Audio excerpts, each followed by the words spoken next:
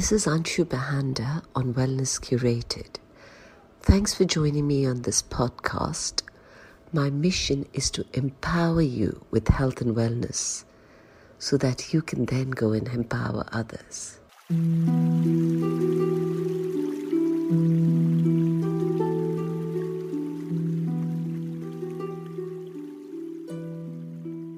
Hi Seema, welcome to our chat. Thank you. Thank you. So we'll start with, what is wellness to you? Anshu, to me, I think wellness is something that comes from inside. It's a feeling that comes from within, because if you feel well on the inside, it shows on the outside. Put it this way. Right. If there is, we talk about all sorts of different things that make us well, make us feel happy, and so on. But for me, wellness is really that feeling of happiness, so that feeling of feeling good. Mm-hmm. And that is what then leads every other part of the brain to tell your body that you're feeling good. And that's where wellness begins. That's amazing.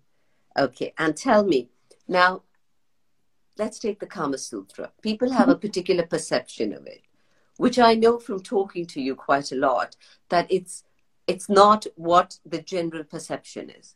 Can you tell us a little bit about it? I know you can talk for days and days and days on the Kama Sutra, but just briefly, what is it and what makes it so special? So, okay, it's a very simple thing, actually. The Kama Sutra, most people think, is a book about positions because it's a treatise. It was written as a treatise, which means that it's written in a particular set of grammar and in a particular set of metaphors.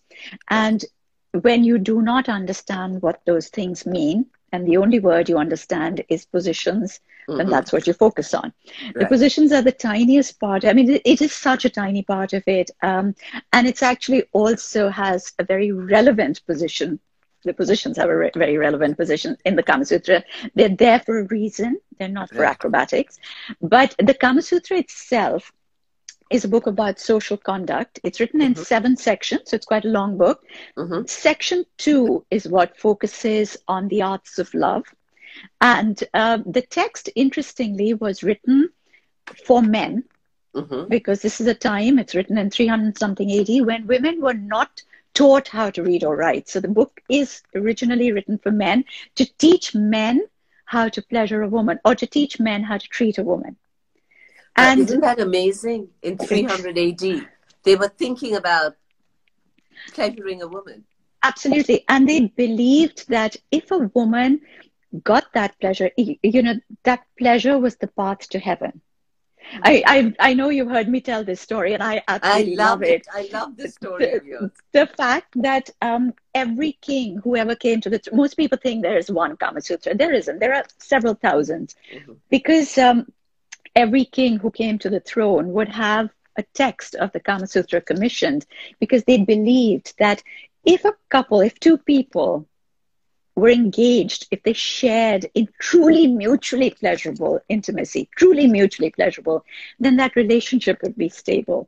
And if the relationship was stable, society would be stable. And if society was stable, the kingdom would be stable. Wow. And I just think that it's unbelievable that, and when you think about it, isn't that true though? Isn't that somewhere where you can actually, so I always say that, we do this for national security. Really, we have these talks for the sake of understanding national security. But, it was seen as the path to heaven. It was seen as what would balance the universe. And pleasure, I should also add over here, is a word over time that we have adopted. It's an English word. It's not an original Sanskrit word. And it's also, it comes with a lot of baggage. Right. But pleasure back then didn't quite mean what it does now. Pleasure meant an awakening of the senses. So where your nerve endings, where everything comes awake inside you, as opposed to the lethargy that senses seem to drop into. We live a sort of habitual life. We fall into a kind of monotony, and the senses get dulled. Right. And with dulled senses, your nerve endings are not awake. Everything that your body is supposed to be doing on the inside it's not being done. And so pleasure was what raised your metabolism. It got you going. Right. And so, yeah, Interesting. yeah. So like I said, for me, it is the basis of our living lives. Seema, your next book can be Pleasure for Weight Loss. So Okay. it gets the metabolism going. I've It never heard does. anyone say that. That's incredible. Well, it's a fact. When all your senses wake up, everything functions better. Mhm. That's the energy. Yes. Most people think of the energy as the Kundalini, and then you have to meditate and you get it up and you use it to meditate and go onto a higher plane. The energy courses through your body. It has to bring everything alive. And the Yeah. very first thing that it goes past are your sexual organs. It is going to energize them. Right. Um, Amazing. Yeah. So now tell me, can intimacy lead to wellness? And how can intimacy lead to wellness? okay, And on the so other hand, if someone didn't have intimacy in their life, how do they get to wellness? so let's point out a couple of things. Interestingly, the idea of celibacy, Mm-hmm. again, back, when we talk about Tantra, when we talk about Mm-hmm. pleasure, etc., we talk about it from the terms of Sanskrit. Celibacy doesn't necessarily mean that you are not having sex. Right. Okay. It's about what is being aroused inside you. Mm-hmm. And it's about where you are focusing your energies and how you focus your energies. So that's Okay. one thing. Okay. Secondly, so this is the basics. I mean, let me just sort of say this bit first, and then we'll come to the, how it impacts us today. Secondly, did you know, Anshu, that there was this entire thought process that you could use certain sexual positions to heal chronic illnesses? Oh my God, that Yeah. is amazing. So imagine, if you will, a bottle and you fill it with Yeah. water, and whichever way you turn the bottle, the water will flow in that direction. Right. So the idea is that when you perform a particular sexual position, the energy is aroused, it flows in a particular way, Mm-hmm. and it was just the way that position was performed, sort of how much time it took, how many Mm-hmm. thrusts, etc. There was a whole science behind it. But yes, you can actually cure chronic conditions. That's Everything amazing. from low hemoglobin Right. to gastric wind Oh my to, yeah, God. I mean, there's a whole bunch of things from this. And even till now, there aren't that many left in India, but there still are. In places like Tibet in China, Mm-hmm. Mm-hmm. you have practitioners you can go to. Mm-hmm. So if you're a woman, you can actually go to a practitioner who's a man, and if you're a man, you can go to a practitioner who's a woman, Right. and you actually can have this the sexual therapy Oh for my God, healing that's yourself. incredible. Yeah, It's amazing that there is, I guess it's a lot like maybe acupuncture. it It's is. about the energy and what meridian, removing the blockages from the meridians. Yes, absolutely. And the most difficult one to get past is your second chakra from the bottom. So if you Right. consider, it's known as the Swadhisthana chakra, Yes. Yes. okay, which basically translated means the dwelling of the self. So that's the Mm-hmm. core of your being. That's Mm-hmm. where your life force is based. Right. And if you want to try and find it for anybody who's not aware, it's like a four-finger width just below your belly button. Right. So if you trace a finger around to the back, Right. so you'll know where it is in the front, the back. It is the one that gets blocked the most. It's the most difficult to get your energy past the Swadhisthana chakra. Okay. And so a lot of our meditations, our breathing exercises, the sexual therapy, etc., is all focused on clearing that particular gateway, that chakra. Right. Okay. But Fabulous. talking in terms of a more generic sort of thing, so, most people will say to you that if you actually Google, I think it's Google MD, I think that's the medical base on the internet. Right. And they will tell you that sex is extremely good for you physically. It can help you to de-stress. Mm-hmm. It improves your memory, etc., etc. Now, the idea behind it is, like I said, it's about raising certain shaktis, raising certain energies inside you. And those energies power your nerve endings. Mm-hmm. And that's what leads to better health. If you do not have a partner, I don't want you to worry. There is a way, of course, of raising these energies either way. To me, pleasure is distinct from sex. The two things are not necessarily together. They're not mutually exclusive, and they're not terribly tied together as well. Right. Pleasure comes in many, many forms. Many ways. Okay, lovely. And Teresima, I'm sure you've been hearing this a lot, but relevant to where we are today, there is, people have been in lockdown, they've been in small confined spaces, they're working, they're seeing the same person, they're trying to homeschool kids are getting on their nerves, spouses are getting on each other's nerves. What would you advise people like that?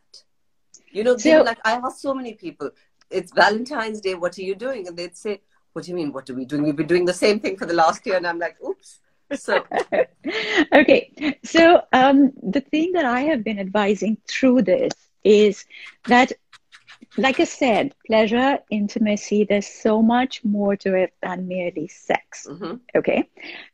For pleasure, I would suggest that time spent by yourself, if you can get some, is mm-hmm. extremely important, because as they always say that, you appreciate the sunlight because you know that there is darkness. Mm-hmm. You appreciate the togetherness because you know you can be away. Mm-hmm. So to get more out of a shared intimacy, mm-hmm. please consciously spend time away from each other.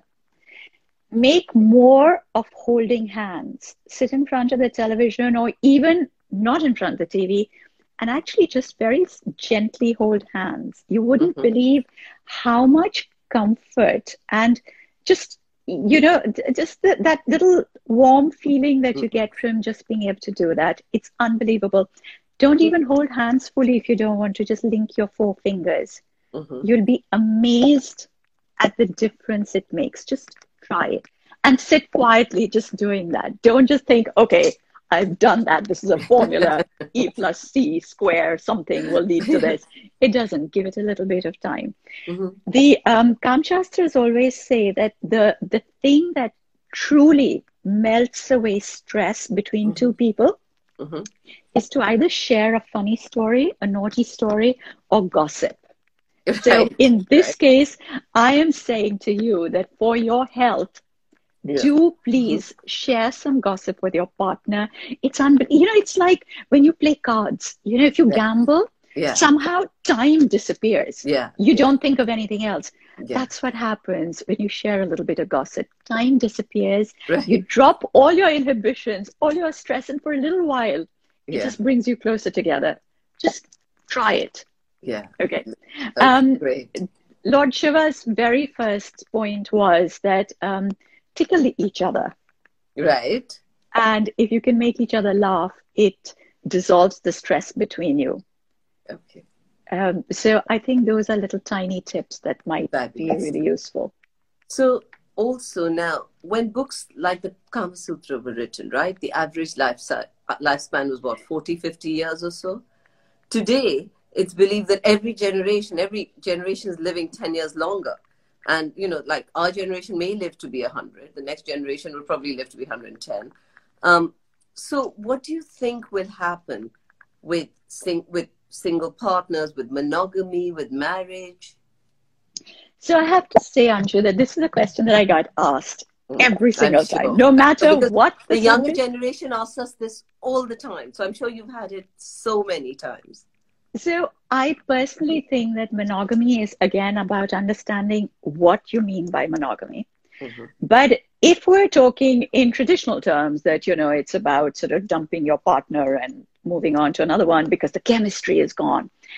Now, the Kama Sutra says that the best sex, so let's go one step at a time. Mm-hmm. The best mm-hmm. sex mm-hmm. is with somebody that you've been with for a very long time.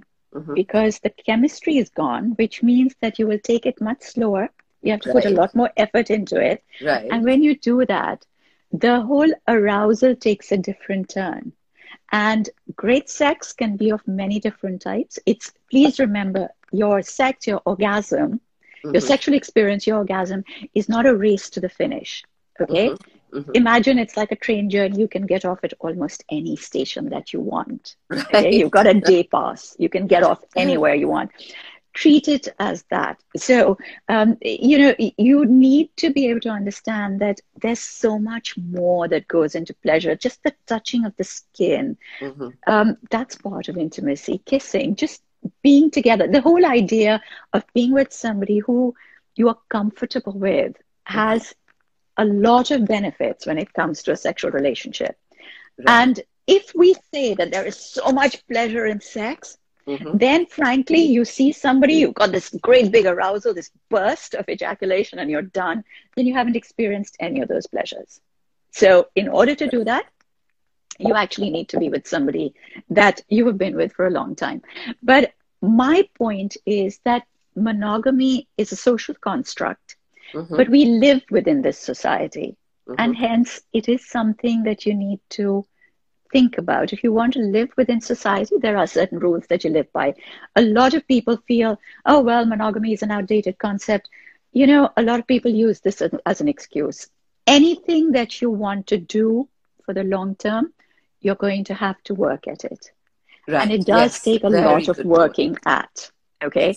It does. It does take a lot of work. But it's like you said, you know, we live to be maybe, I don't know, 80 years old. You want to be healthy, right? For that entire time, which means that you're going to work on your physical health. You're going to exercise. You cannot say, I exercised when I was 22 years old, and that should last me till I'm 80 years old. You can't do that. You can't say that. Absolutely. So it's the same thing for your sexual relationship. And I'll tell you one other thing.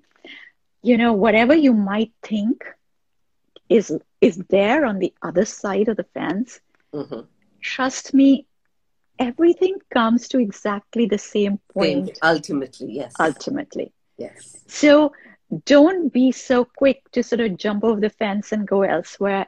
Work at it. It's truly, in the long run, it's worth working at. Lovely. Thank you. And if you can actually, I remember this line from a Elizabeth Taylor movie years ago. I think it was called Cat on a Hot Tin Roof. It said, if a marriage is on the rocks are generally in the bed. Oh, so, wow. Yeah. Now, whether this is absolutely true or not, I don't know, but why not work towards it? And it's hard. It's not easy to do. Go with that. Yeah. Understand it. Yeah. Okay. Lovely. And when you were studying the Kama Sutra and when you wrote your book, Arts of Seduction, what were some of the more unusual and interesting things that you discovered? So I'll tell you what I did discover, and this is when I decided to write the book. It's when I discovered that the idea of intimacy was considered so beautiful. It wasn't just that, oh, this was a really open society and they believed that sex was a good thing. And no, it was because they believed that it was an art form. If it's going to last you all your life, you have to be a virtuoso at it. You know, you treat it like an art form. It was beautiful. It was elegant. It was subtle. And so even your positions, you learned them. You know, each position is indicated by a piece of jewelry. So you never say, oh, she climbs on top. You say she put on her jingling girdle or whatever. Right. But you learned to execute each position by wearing a piece of jewelry and understanding how that piece of jewelry should move on you. Oh, amazing. That sounds amazing. So that's when I thought this has to go further. I mean, till then, of course, we talked about perfume and the whole idea of perfuming your body. Like I said, you don't need a partner for this. Your skin is like an erogenous zone altogether. And just loving yourself by rubbing yourself with perfume, with different types of oils is just so good for you. It's self-love. It makes you feel amazing. But I loved this idea. It was so complex and so fabulous that if you have a 9-string necklace of pearls, you would wear that and understand how those pearls need to move to be able to perform the sitting position. Right. Wow. I'm not going to tell you any more. Oh, wow. Because that's for another time. Okay. Wow, that's amazing. My God, that sounds magical, actually. Because I know, and it just changes. So elegantly put. You know, it was handled so beautifully through jewelry. That's amazing. And I personally think that the Kama Shastras of ancient India were written by women.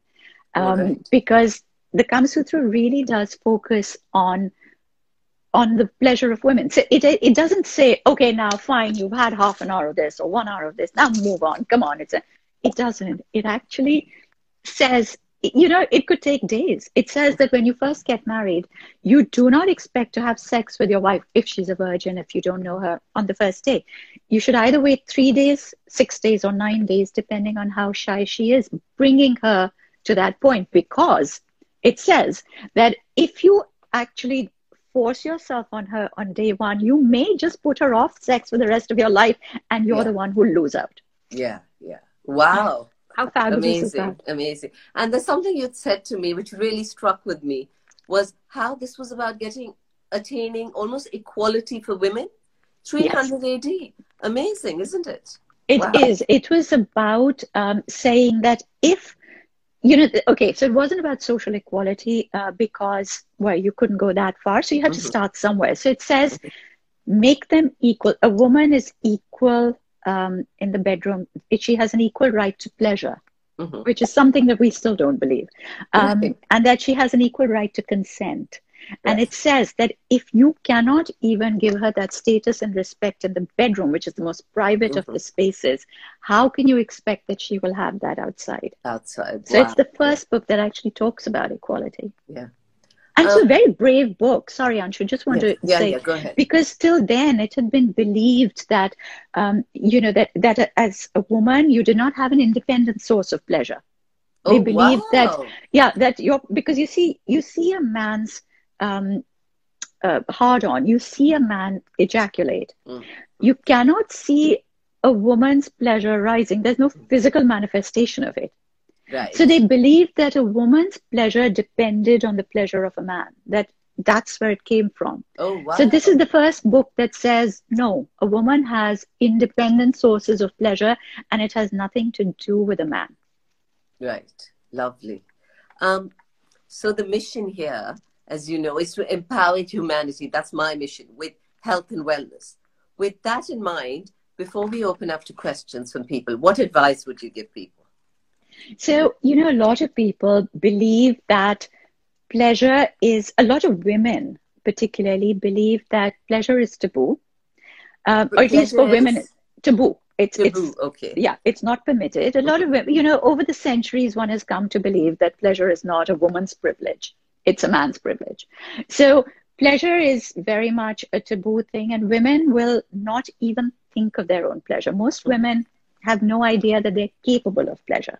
Okay. And a lot of them also believe when they go into a sexual relationship that it is their partner's, or this is what they've been led to believe, it's their partner's role to bring them to pleasure.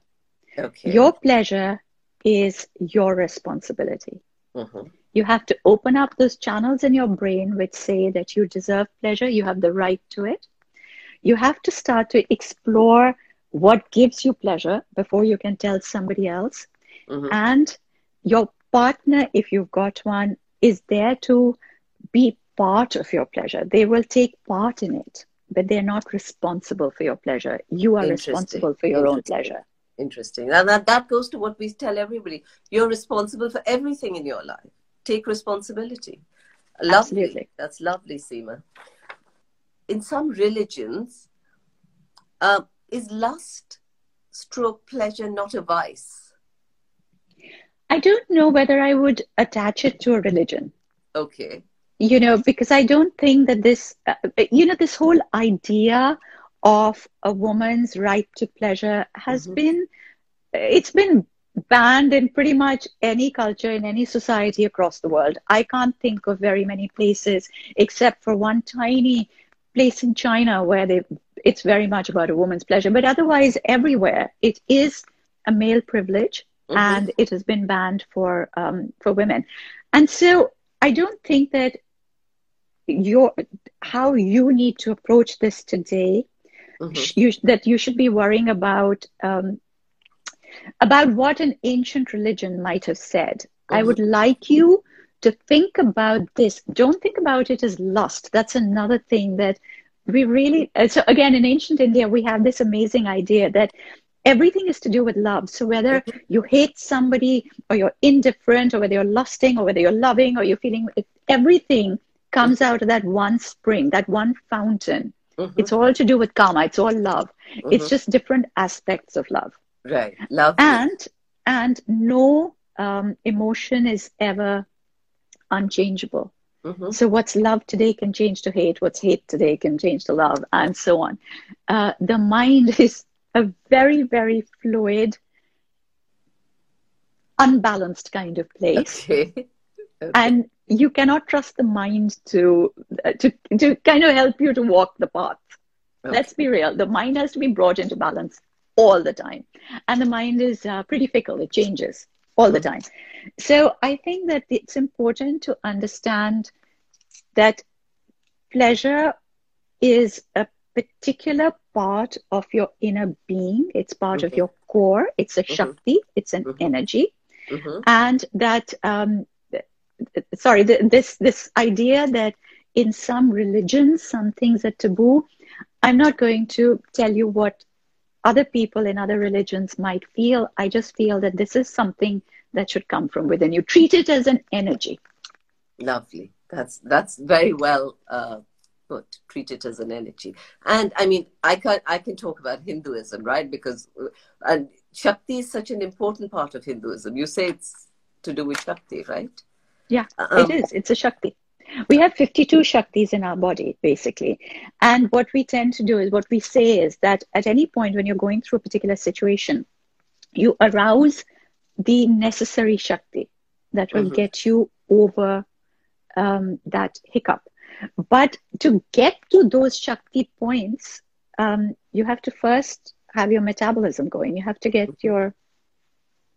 you have to be awake inside you. Yeah. You have to be. And also, I mean, one of the questions that came in different forms was associated with self-pleasuring. Is it okay? Is it guilty? Should we be guilty about it? Is it permitted? Is it permitted for women? So that came in different forms from different people. So as medics will tell you, self-pleasure is a great thing. Psychiatrists will tell you self-pleasure is a great thing. I always say it's up to you. Self-pleasure is something that comes in so many different forms, whether you're going out to buy a handbag, whether you're spending 2 hours perfuming yourself just because it makes you feel really good, because each perfume has a different impact on different parts of your body, or whether you're actually masturbating, whether you're actually exploring your body and loving yourself. And I think that in any case, somebody actually asked me yesterday about what if your partner doesn't want you to do that? Your body is your own. And I really think that at some stage, we have to change the way that we think about sex and pleasure. Forget sex, actually. Let's not talk about that. We have to change the way that we think about pleasure. Your body is your own. Your decision on how you feel pleasure should be your own. And certainly the Kama Sutra has a lot that it says about self-pleasure.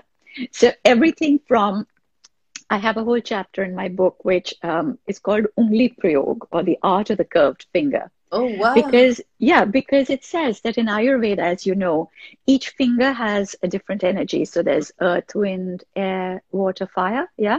Not in that order, of course. But so it says that when you pleasure yourself, or if your partner pleasures you, each finger or each combination of fingers will bring a different energy. It'll bring a different sensation because it carries a different energy. Okay. So if you put fire in front of water, it'll become a different energy. If you put water in front of again.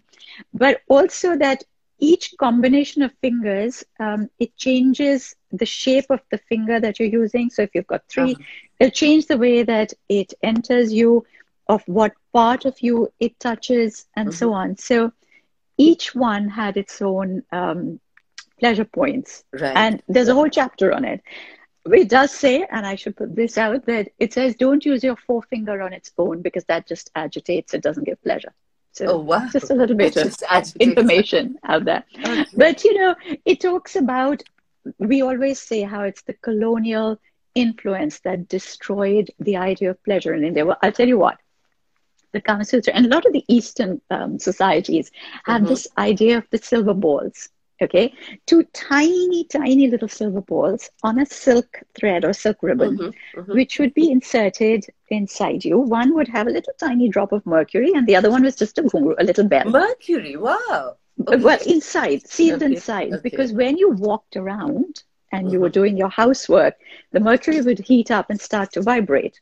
Right. So as you wow. walked around, and then it would hit against the other one, which would make a little tinkling sound. So it gave you a little bit of pleasurable sound as well as a little buzz to keep you going. And I think that's such a great idea that as you walk around doing your homework, your housework, you get this little, this little frisson, this little bit of excitement going. And when the British East India Company came to India, there was a black market in these little silver balls because they wanted to take them back to England. Right. And the natives in India started to provide them with normal fluid instead of mercury because mercury is more expensive. Oh, wow. So there was a whole black market, and there are cases registered in India of people being taken to court because they've given something that didn't have the... Yeah. So, I think pleasure was something that has always excited people. Seema, I also got a few questions about Tantra. Yeah. And, sort of, there was a couple, but it was sort of, someone wanted to know about pleasure and Tantra. Someone else was asking, how is Tantra different from normal? Tantra is a philosophy. Now, most people think of Sting, and they're like, if we practice Tantra, we can have tantric sex. There is no such thing as tantric sex. Let's start with that. Tantra is a philosophy. And the ultimate aim of tantric philosophy is to achieve God, is to achieve moksha, like in any other philosophy. But the difference is that we believe in Tantra that everything was created by divine hand, so everything is connected. There's no such thing as good knowledge and bad knowledge. So you learn everything. And they understand that this thing that we call karma or love or pleasure or Shakti, whatever is inside us, is an energy that has to be aroused and it has to be taken to the next level and the next level. Okay. And that's when we actually talk about Tantra. I started a while ago on my Instagram page doing every Wednesday a little video on Tantric meditation. Yes, which is lovely. Which is literally just to explain how this is about understanding the mind, exploring what goes on through your head, understanding how to connect the mind to the body, etc. So, as I said, Tantra is a much stronger philosophy than a lot of the others, and it doesn't go for pretty stuff. It's quite strong, and it's quite definitive in the fact that it wants you to go beyond this veil of illusion, beyond this sanitized idea of what is good and bad. Right. Because there is always a flip side to everything. There's an underbelly to everything. Okay. And if you do not know what that underbelly is, you are never going to know what the other side is properly. You need to understand. It's about holistic understanding. Okay, lovely. And can you talk about the Mahavidyas, please? So the Mahavidyas are these 10 amazing goddesses who are all worshipped with tantric practices. So they're tantric goddesses. They have their hierarchy. So the topmost one is Kali. The bottom rung is Lakshmi, which is really interesting. Wow. Yeah, Lakshmi is the one that you worship, the one that you leave behind as you go higher. So literally Mahavidya means ultimate knowledge, and these are the goddesses of ultimate knowledge. They take you beyond this veil of illusion to ultimate truth, beyond. And they're a fascinating bunch of goddesses because they all are very old. They've all existed for a very long time. But for some reason, in their own right, for some reason, these 10 goddesses were brought together in 1000 AD and made into a group called the Mahavidyas. So like Lakshmi has a Mahavidya identity and she has a Hindu identity. So as a Hindu goddess, she is the wife of Lord Vishnu. She's always seen within the circle of his arms. She is the ultimate goddess that you aspire to within the Hindu belief. As a Mahavidya, she is generally worshipped without Lord Vishnu. So none of the Mahavidyas are worshipped with male consorts. Interesting. They're all they're independent of male consorts. So it's not because they're trying to put men down, or they're just independent. It's a gender neutral universe that we're going towards. It's about Shakti. Interesting. You know? Okay. So yeah, it's just literally, they're a fascinating group. They're very difficult to understand because if you look at them, their iconography always generally has them sitting on a couple who are making love on a cremation pyre, or you have Chinnamasta. Yeah, that's how most of them are actually depicted. Tara is depicted like this often, Tripura Sundari, and so on. So you'll have a cremation pyre, you have two people making love, or if they're shown in positions of copulation, in positions of sexual intimacy, it's always with the goddess on the top. Wow. Okay. So that shows the independence, because that was the position of control, of power. Right. And you have Chinnamasta, who's chopped off her own head and she's holding her head in her own hand. And there are 3 streams of blood coming out, and 2 streams are feeding the 2 women on either side of her, and 1 stream is feeding her own mouth. And people look at it, and it's just difficult to understand why you would have something like this. Yeah. But the thing is that Tantra is also a very, very esoteric philosophy. It's a very secret philosophy. So unless you become an adept, unless you become a sadhak, a practitioner, officially, you're not allowed to be told what all these things mean. Oh, interesting. Okay. Yes. So it's like it's difficult to understand, but my advice would be go find a couple of well-written books on the Mahavidyas, read up about them. They're a fascinating group. And even their origin story of when they come out, when they first appear, is pretty amazing. It's when Sati, Lord Shiva's first wife, when she's told that she cannot go for her father's, that big yagna, the big fire thing that he's doing. And she's so fed up by now. Her father has said, you cannot come, because Shiva got angry with Brahma because Brahma behaved badly. I mean, basically all the men are doing stuff and they're taking it out on her. Yeah, and they're taking it out on her. And Lord Shiva, who by now has been ignoring her for a couple of years already, and now he's saying, I don't think you should go. So it's when she loses the plot. She says, how dare you all tell me? And these goddesses emanate from her in different directions. And this is her wrathful self that comes out one after the other. And, it's sort of the 10 directions are covered. And it's just, they're a fascinating group of people, of goddesses, even. And have you covered the Mahavidyas at all in your book? No, absolutely not. Because they don't appear in the Kama Sutra. The Kama Sutra has got nothing to do with Tantra. Okay. As I said, the Kama Sutra is a very different text, and we shouldn't confuse the two. Pleasure appears in different places. Right. The Kama Sutra was aiming at a different thing. Okay. So, they're looking at social conduct. So like their first chapter is about how a man should find a spot to build his house, how he should build his house, how he should decorate his house, and so on. Oh, wow. Okay. Yeah. Okay. And, and then it talks about some energies. For instance, did you know that the bed that you make love in, you do not actually sleep in that bed because the energies change. Yeah. Oh, wow. Amazing. Thank you so much, Seema. I think that was so educational. Amazing. I'm so glad. Amazing. And your voice is unforgettable. Well, thank you. And I hope that this leads everybody to go and explore some form of pleasure, because trust me, you feel good with it. Lovely. Lovely. Thank you. Thank you.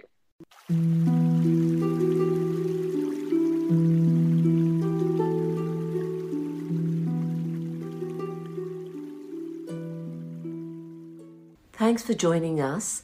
Hope you enjoyed the Wellness Curated podcast. Please subscribe and tell your friends and family about it.